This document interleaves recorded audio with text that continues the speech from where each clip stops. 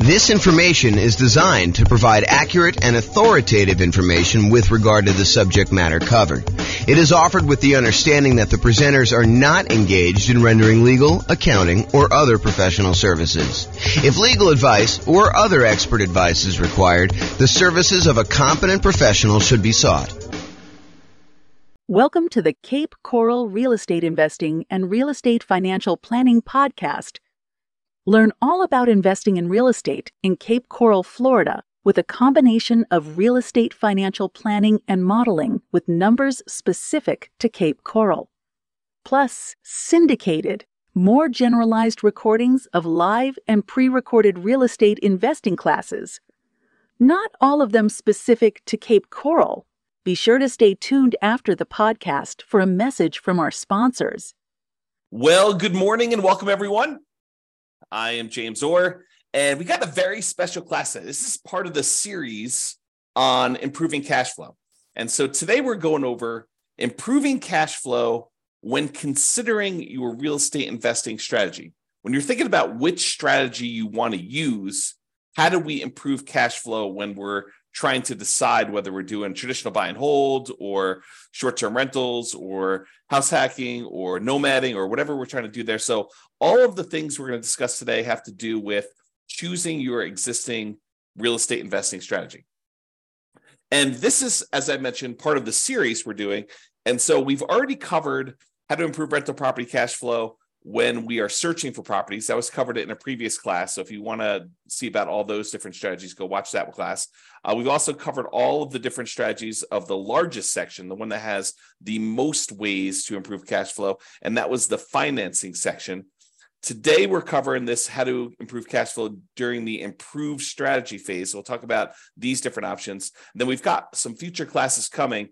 The one class on how to improve cash flow when you improve the property itself, while you're marketing the property, while you own the property, and then while you're renting the property. So there's different kind of stages that I broke it down into, and we're covering the classes, we're covering the strategies, the 88 strategies to improve cash flow in all of those different stages in discrete classes by stage. So if you're at the stage where you're searching for properties, just review the one for searching properties. If you're at the stage where you're financing, do that. If you're trying to figure out what strategy to use, this is the class you'll want to use for that one.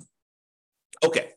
So when we're thinking about improving cash flow is really made up of how much income you have coming in on the property, all the different sources of income, especially the rent, but then also things like laundry or renting out different parts of the property, or maybe you add in additional services like landscape service or internet service or things like that nature. So there's different strategies of rent or different sources of income like rent, and then all of the other sources of income you have in the property, minus, in order to get cash flow, you have to subtract out all your different expenses. And your expenses are, your mortgage payment, taxes, insurance, maintenance, property management, vacancy, like all of those different things are expenses. And so when you think about how do you optimize, how do you improve cash flow on property? Well, it really consists of two different parts. How do you maximize the income you have on a property? And then how do you minimize all of the different expenses? And a lot of the things we're going to be talking about here today in this class have to do with maximizing income. Although a couple of them have to do a little bit with minimizing expenses, the majority of them are maximizing the income on it. So be sure to consider the impact of both income and expenses and the additional work involved and the value of your time when you're considering all of these different strategies to implement. Because some of the strategies, as you'll find out, they are significantly better cash flow, but they also require a lot more of your time and effort in order to implement them. So just kind of keep that in mind. All right, since we're talking about strategies, this is the list of the different strategies that we've broken out for real estate investing. So I'm not going to cover these because this is going to be covered in its own separate class. However, this is the list. So I'll just run through the titles and you can kind of research these if you want to dig deeper. Buy and hold, real estate investing, buying a property and renting it out and holding onto it for a long period of time. The nomad strategy, buying a property, moving in as an owner-occupant, living there for at least a year. It's a requirement of the lender. Usually do this because you can get very low down payments or nothing down payments, and you get improved interest rates, which could lead to some improved cash flow on a property. So you go move into the property, live there for a year, then you convert the property that you just lived into for at least a year into a rental. You buy another property to move into, and you repeat this process until you have as many rental properties as you desire. So that's the nomad strategy. House hacking, which we'll cover a little bit today, because it's one of the strategies we're going to discuss.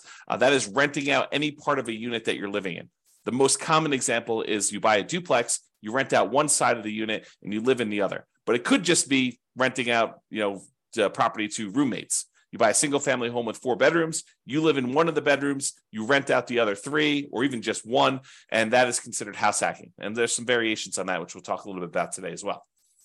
The BRRRR strategy: buy a property, rehab a property, rent a property, refinance it, and then repeat. So there's the buy, which is the B, and then all those different R's: rehab, rent, refi, and repeat. So all the different bars there for BRRRR. And that's a strategy for being able to buy properties and leave very little or no money in the ideal situation. Most of the time, it's leaving a little bit of money in the deal so that you're able to acquire properties with little down. And then all the quick turning, flipping properties, and then wholesaling and wholetailing. Wholesaling is basically selling your contract in a property to another investor. You find a really good deal and you sell to an investor, and you get a fee for doing that.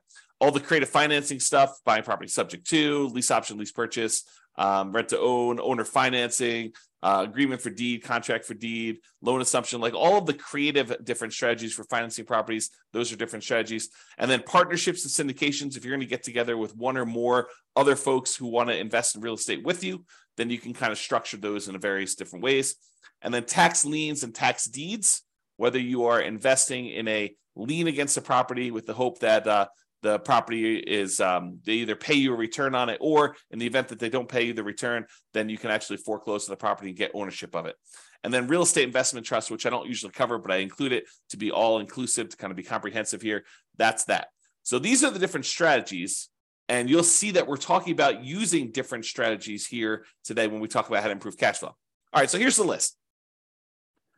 Different ways to improve cash flow when you're thinking about the different strategies you can use as a real estate investor. So one of the different ways you can kind of improve this is to change the term that you're renting out properties. So I think a lot of people think about investing in real estate as you buy a property and you rent it out, and you rent it out to a tenant, and there's a year-long lease in place. And maybe the tenant renews for another year, and you kind of keep doing that. Or maybe they leave early because they got evicted or they can't pay their rent anymore, and you kind of shorten the term in that way. But you could deliberately choose to rent out properties monthly or weekly or nightly, like a vacation rental. So changing the term of the rental can improve your cash flow on a property. We'll talk about that a little bit. Or doing a totally different strategy, like a lease option, where instead of just leasing the property to a tenant, you decide you want to go after a tenant buyer, a tenant who also has the option or a contract to buy the property from you a year or 2 or 3 or 4 or 5 down the road, or 6 months down the road, whatever you negotiate as part of your term. Basically, they will lease the property from you. And then after they lease it from you for a period of time, they're going to buy it from you. And there's some advantages to doing that, which we'll discuss here in a minute. Or you could choose to do a specific niche. You could cater to a group of people who you know are looking to rent in your area. For example, you could choose to focus on student rentals, or you could choose to focus in on traveling nurses and provide them, kind of services related to their particular industry, knowing that they're coming in for, contract periods of time, and they're going to need some extra stuff in your property. Or you could cater to oil workers if you happen to live in an area that has a bunch of people coming into town to do work on the oil kind of stuff that they do. I don't even know what they call it. So you can cater to all these different niches, or you can cater to things like corporate rentals. So you decide to do that. And then I'll kind of group these last 3 together. They're all really versions of house hacking, in my opinion. So we'll talk about roommates, getting roommates, changing your strategy to having roommates, like house hacking with a single family home, or renting by the bed or bedroom. Sometimes especially with like student rentals, sometimes they'll rent out by the bed or bedroom. You might rent out by the bed if you're putting 2 students per room, or you could rent out by the bedroom if you're renting to maybe a graduate student or something like that.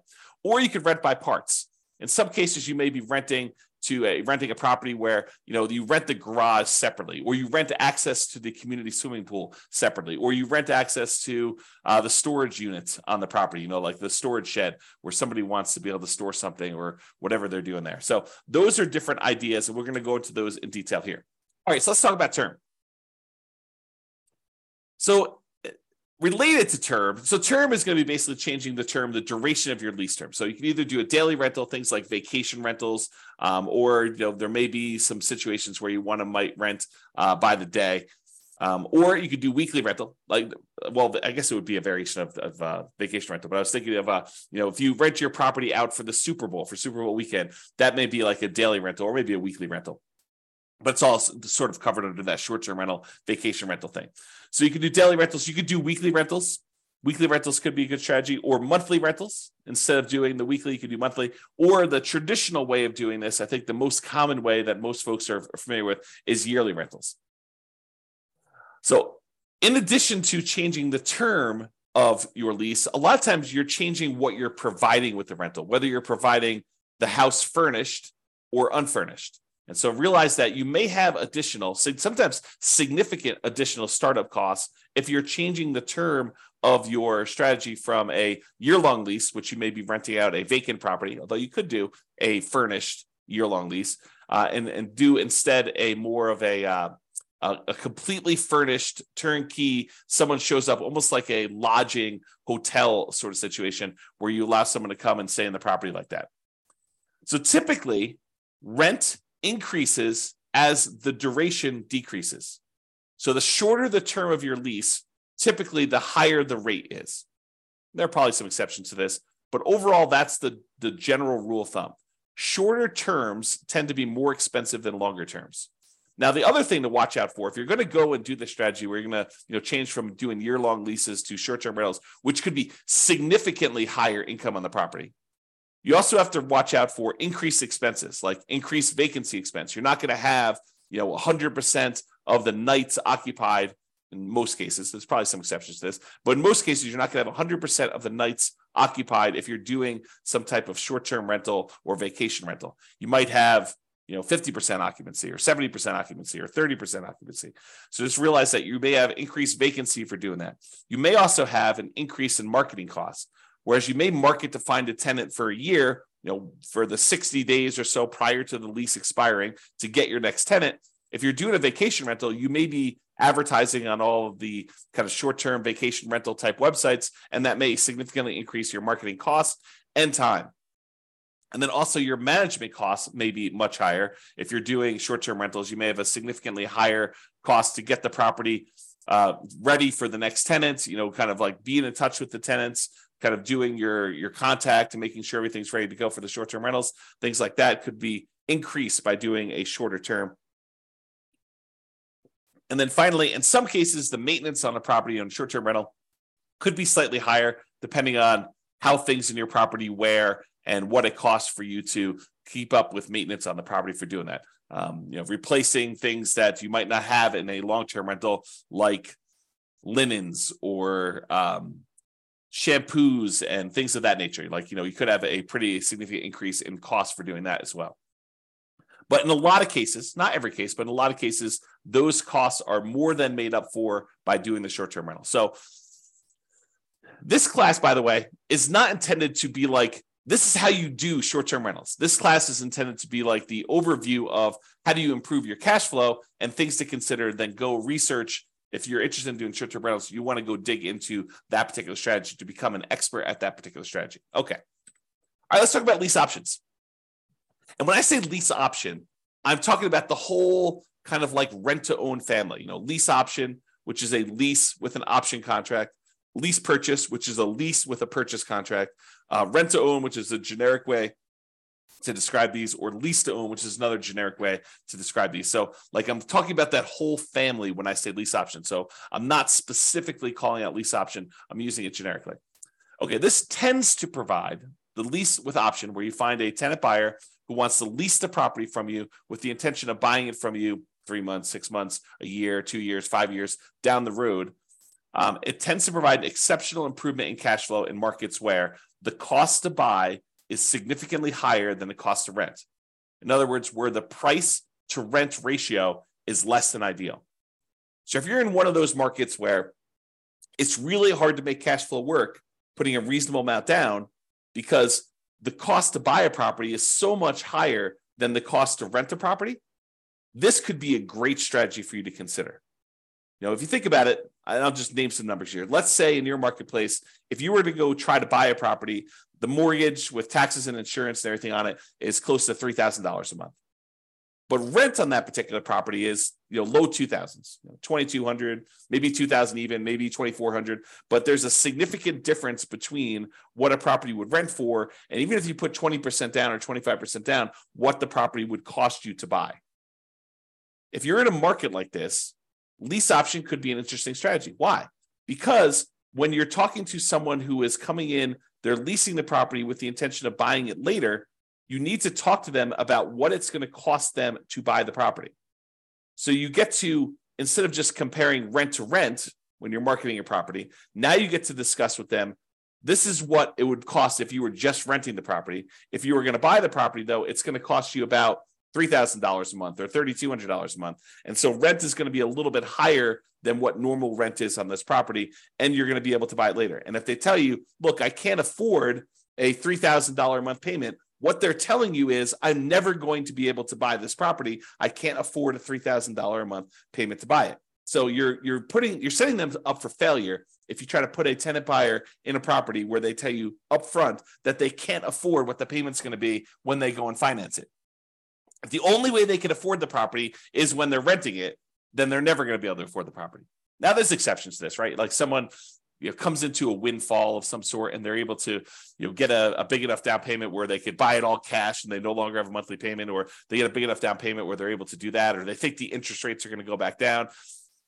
I'm not sure I would be speculating on that, but there are some exceptions where that's the case. But if I would want to put a tenant buyer in a property, if I wanted them to buy the property, which I think I want to play win-win, right? You want someone to be in a deal where they can actually succeed through the process that you're helping them do. You want them to help them buy the property. You don't want to put someone in the property where they're never going to buy.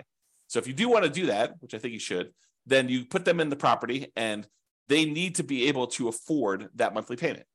And so now you could start comparing what the payment would be when they buy it to what the rent is, and maybe you're able to get a little bit higher than fair market rent for the option for them to be able to buy the property from you at some point in the future. Okay. And I'm very deliberately not going into all the details of, do you apply some of the monthly payment toward their purchase price or anything like that? These are all different things that you need to learn about if you plan on using this strategy, but I'm not going there today because we've got other stuff to cover. This is not intended to be a class on implementing lease options. There's separate classes on that if you really want to dig into that strategy. Okay. However, even if the monthly fee, the amount you're charging them monthly, was completely identical, right? You were able to get only the same amount you were able to get for rent as renting the property versus doing a lease option. You were only able to get that same $2,200 a month, whether you did either strategy. If that was the case, there are some significant improvements to cash flow from getting a non-refundable purchase deposit when the tenant buyer comes in the property. So even if the tenant buyer is only able to pay $2,200 and the tenant would normally pay $2,200, if you're getting for example, a $10,000 non-refundable purchase deposit, that would significantly improve your cash flow on the property. So for example, let's say they had a 3-year period in order to be able to buy the property, and you're getting from them a $10,000 non-refundable purchase deposit. Well, if you take that $10,000 and you kind of like spread it out evenly over a 3-year period, it's almost like getting an extra $250 more per month in cash flow. Even though you're going to take that $10,000 in many cases, you're going to apply it toward the purchase of the property later. So you're trading some of the appreciation you were expecting to get in the property over those next 3 years in exchange for getting better cash flow in the meantime. You're doing some deal alchemy. You're trading future appreciation, the $10,000 of extra appreciation you would have gotten later on when they buy it from you. And you're saying, I'm going to apply that $10,000 towards your purchase. I'm going to take some of the profit I would have gotten at the end when they bought the property from me, and I'm going to take it up front as a non-refundable option fee, which does apply to the purchase price for them, counts as part of their down payment. But then you're also getting that, which if you spread it out over 3 years, looks like you're getting $250 plus per month in extra cash flow. So if you thought you were getting $2,200 a month, now you're really getting $2,450, which is significant in certain markets, right? So that is one way to look at the lease option. And then the other thing is, in general, I think it is true that if you realize rent is a range, right? Unless you have 100 identical properties that are all renting and they're all exactly the same, all the same views, all the same backyards, all the same amenities, all the same layouts, like everything is identical, and a tenant can go in and they've got 100 different ones to choose from. And the rents are going to be pretty much exactly the same for all of those. But if you've got one property and another property, and the other property has slightly different layout or slightly different amenities or slightly different kind of upgrades or slightly different view or slightly different location in the neighborhood, like the rents on those are not identical. And so there's a slight range of what rents can be. If you're a really good marketer, you might be able to get a little bit higher. If you're not such a good marketer, maybe you're going to be a little on the lower end. So realize that the rent is not an exact number, and rent ranges vary. And if you're doing a lease option, you're giving someone the ability to buy a property from you, you're almost always going to be on the top of that rent range. You're usually not going to be on the low end of a rent range by putting a property up for lease option, because you're adding something that is extra, that is special, that's valuable to them. So you're almost always going to be at the minimum at the top of the rent range. And in some cases, you're able to get a premium. Okay. And one of the other little perks of doing lease options is you might also improve your cash flow through slightly lower maintenance, slightly lower vacancy, and slightly lower management. So these aren't like huge numbers, although they can be, but they tend not to be these huge numbers. But realize if you've got a tenant buyer in a property who has ownership mentality, who is on the path to buy that property from you, a lot of times they have pride of ownership. They think that they're buying the property, and so they want to maintain their property a little bit nicer. They tend to stay a little bit longer, although there's exceptions to that. And you tend to have to do less management for them because they are owners. They think that they're going to be owners of the property. So the ownership mentality of tenant buyers versus tenants could be a huge plus to help you with your improving cash flow. So for that reason, doing this lease option strategy, changing your strategy to be lease options, could be hugely beneficial. And I've also talked about how in the past, and this is sort of a side note, go like research this more with one of our other classes, but I've also talked before about this idea of being able to use the lease option non-refundable option fee in order to use that as the down payment to go buy your next property. So imagine you're doing a nomad property where you move into the property, you put 5% down, and you move into the property, you live there for a year, and then when you are planning on exiting that property in order to go buy your next one, you get a tenant buyer to come in who's going to be a tenant and buy the property from you. They give you a option fee on the property. Let's say it's 5% of the purchase price. Then you use that option fee yourself to go put 5% down on the property that you're buying, and then you are able to buy your next property. The tenant buyer who is going into your old property provides you the down payment to go into your new property. So this could be a strategy to provide you with the down payments to continue your own investing strategy as well. All right, let's talk about niching. Specialization tends to be more expensive than generalists. So if you cater to a specific audience, corporate rentals, traveling nurses, students, undergrad, graduates, startups, whatever you decide you're going to cater to as part of your particular strategy, it is up to you to figure out how you can provide extra value, what they need, determine what they need, and then provide them what they need, add value to whatever it is that you're offering.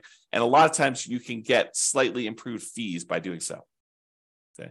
So what can you offer them that would be more attractive to people in that group than just renting another property? And then what's a reasonable premium you can charge for providing that extra value?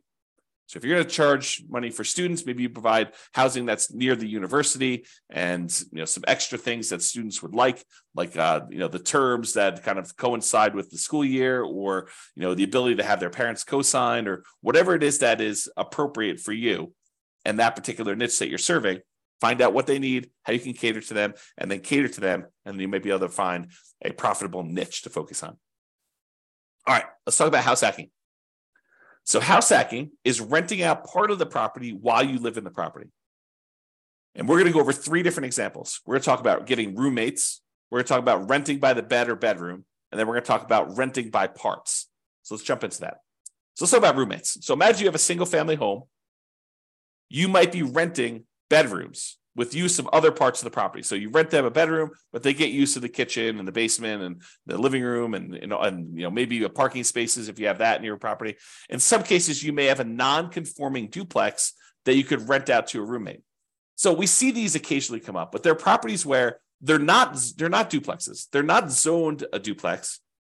They are not set up where they qualify officially as a duplex, but they look like a duplex.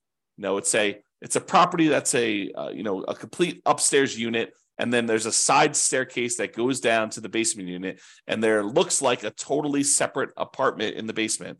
In some markets, you can't put the stove in, or you can't do something where that would trigger compliance issues or something like that. But it could have a hot plate or something like that, or a mini fridge or whatever. But it looks like it's a duplex, although it's technically not. It's what we call a non-conforming duplex. And actually, I have a typo here. I'm going to fix it. Non-conforming duplex. So non-conforming duplex that you can't technically rent it out as a separate unit. It doesn't have its own address, doesn't have its own whatever, heating source or air conditioning source or a stove or fireplace, whatever it is, the difference between having a full duplex and not in your marketplace, it could vary a little bit. But you could have a roommate that lives down there. Imagine you were just going to have a roommate upstairs in a different bedroom. Well, in this case, you have a roommate, and those could be the rules that you apply to this thing where you are having a roommate. And so a lot of times you have to watch out for your occupancy limits in your marketplace, and they're not going to have their own address. And maybe you have to give them access to something else in order to do this, make this right. Find out what it needs to be in your marketplace. And a lot of times your real estate agent can help you with that. But you maybe have a non-conforming duplex that you could do that. Or if you have a traditional duplex, triplex, or fourplex, you might be renting out the other units of that property, like actual conforming duplex, triplex, where they're legally considered duplexes, triplexes, or fourplexes. You might be renting out the other units. And in addition to that, some investors may choose to rent out the duplex, rent out the other units, or triplex or fourplex, rent out the other units. And then in addition to that, they may choose to get roommates for the property they're living in as well. Okay, so that is another option. So that's like roommates. And that could significantly improve your cash flow if you're thinking about that. Okay, rent by bed or bedroom. So in some situations, they might lend themselves well to renting out by the bedroom or even the individual bed. A lot of student rentals, they may do individual bedrooms, or they may do kind of by the bed, where you have two students per room. You have two beds in there, maybe two desks or something like that to kind of cater to the students. Or you could rent by parts. We talked about this non-conforming duplex, triplex, or fourplex, and be sure to check and comply with local occupancy laws to do that. But more unusual setups could also include like RV parking spaces for them to park their RV. So if you have lots of space in your property and it's set up for RV parking, you're allowed to do that with your HOA, then maybe you go ahead and you rent out the space for someone who wants to be able to park their RV there, and that could improve your cash flow on the property. Or maybe you own an RV that you have, or maybe it's a tiny home that you set up on the property, and you could rent that out as its own separate living unit on the property if your occupancy laws allow you to do that. Another common one is if you have a garage or storage units, you could rent out the access and use of the garage separately to somebody who has a car or like machine shop that they really want to have separately, and they don't have space in their apartment, and they want to just rent a private garage to be able to have their setup there so they can do that. It does not have to be, like, it's kind of key point here, it doesn't have to be a place where people sleep. It could be more of a commercial or recreational use type situation with these in order to get rent by parts.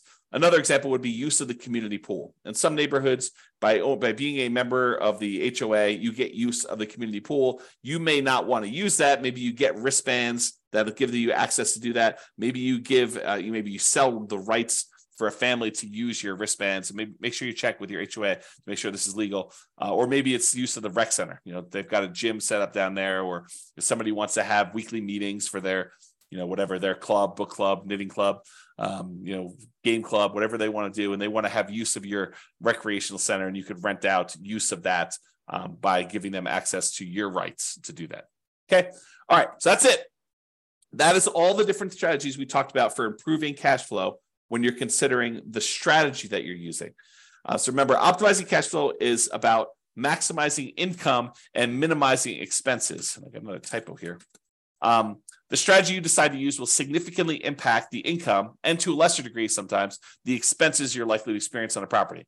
It is better, in my opinion, to take a more holistic approach and to optimize at the various stages we discussed earlier: the financing stage, the searching stage, the kind of like choosing your real estate investing strategy stage, when you're owning the property, when you're marketing the property, like when you're renting the property, all these different things. Kind of pick and choose and try to optimize as many of those different things as you can to improve your cash flow, especially in a market where prices are high, interest rates are high, and your rents are lagging. We need to do more things than we've done in the past. Cash flow has become more important than ever and harder to achieve than ever in a lot of ways. And so we really need to implement these 88 strategies that we have in order to improve your cash flow. All right, so that's it. This has been James Orr. I hope you've enjoyed class. I will talk to you soon. Bye-bye for now. With home prices up, mortgage interest rates up, and rents up, but not quite enough to counteract the higher prices and interest rates, cash flow on rental properties in Cape Coral is harder than ever. Book a call with the Real Estate Financial Planner to apply our proprietary 88 strategies to improve cash flow on your rentals. See the show notes for a link to schedule your call and improve your cash flow today. If you're a real estate agent, lender, or professional in Cape Coral that wants to help our real estate investor listeners, consider reaching out to learn about collaboration opportunities with this podcast. We'd love to add more value to our listeners by having you assist our investors buy, sell, and finance their real estate investments. See the show notes to schedule a call to discuss collaboration opportunities.